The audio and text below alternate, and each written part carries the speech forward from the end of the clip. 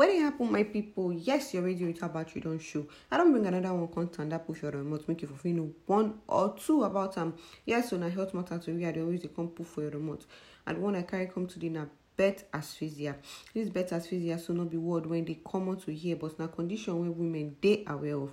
Birth asphyxia, it happen when pikin brain and other organs not receive enough amount of oxygen and nutrients during birth or as soon as they born them.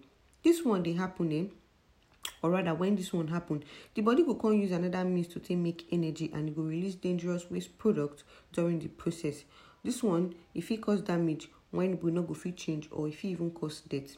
Pikin wey no quick cry, it dey link with this birth asphyxia too, because the first cry, it dey help to stimulate the lungs to draw in first breath outside the womb.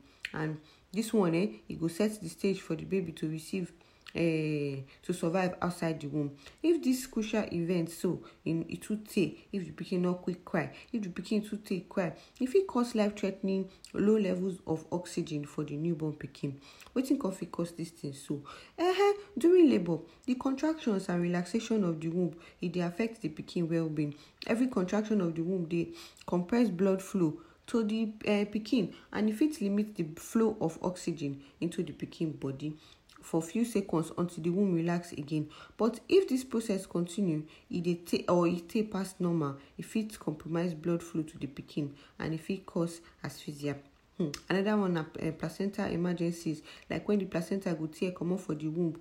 If it they compromise the flow of blood or the flow of oxygen to the pikin, and it go put the mama at risk of serious bleeding. Pregnancy fit dey complicated if the umbilical cord leave in usual position for the womb and it can't go comot through the vagina before labor starts, or even before the pikin come down during labor. This problem with the problem with this one be say when the pikin they come down, if it compress blood when don't flow through the cord, and it go disrupt oxygen flow to the pikin body. Another one na cord round the neck. This one na also emergency. During labor, doctors and midwife they see say sometimes they fit find pikin say the umbilical cord wrap around the neck. It go come make the airways narrow for the process. Even if the cord they unwrapped immediately, the interrupted oxygen flow through the airways fit lead to damage when they not feel reverse for the pikin when they just born. Other conditions when fit potentially cause na low or high blood pressure, blood loss or premature birth. Wetin come be signs and symptoms? Unusual skin tone are the first one. Low heart rate, seizures, weak muscle tone. Doctors they also use wetin they call APGAR score to rate the health of the pikin right after they born am. If the pikin score low for the factors, it dey more likely say the pikin go get this birth asphyxia when we talk about. And the treatment will depend on how strong e reach or how mild or moderate e be. After they revive the pikin, e fit fully recover without any permanent damage. Common ways when they bring the pikin back, or when they revive the pikin, na say they go provide oxygen through external device to the pikin, then go suck the pikin airways to allow more air enter. Emergency CS they fit do emergency CS if strong chance say the pikin fit lose oxygen during labor.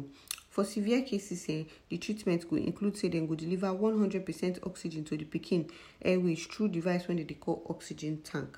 Then go cool the pikin temperature to lower the risk of brain damage. Then go put the pikin for life support with heart and lung pump. Birth asphyxia na serious condition when fit range from mild to strong.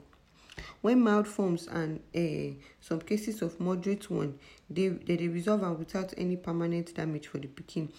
But if it don't severe, it often lead to permanent brain damage. Make una dey attend regular antenatal visit too, and make una follow una midwife or una doctor talk if una get any concern about una pregnancy.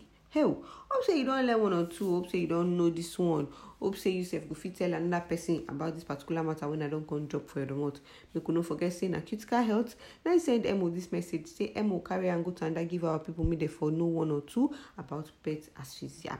I don't drop am as e dey hot. Visit our website www.criticalhealth.com if you like to go deeper into this one, or you won't even know anything about your health. Follow us for TikTok, Facebook, Instagram or Twitter, make you for dey see our hot topics as e dey drop. My name na Mo, the radio wey no get battery, and na critical health say make I send dem deliver this message give una. Till I see you when I see you, or till you hear my voice again. My name na Mo.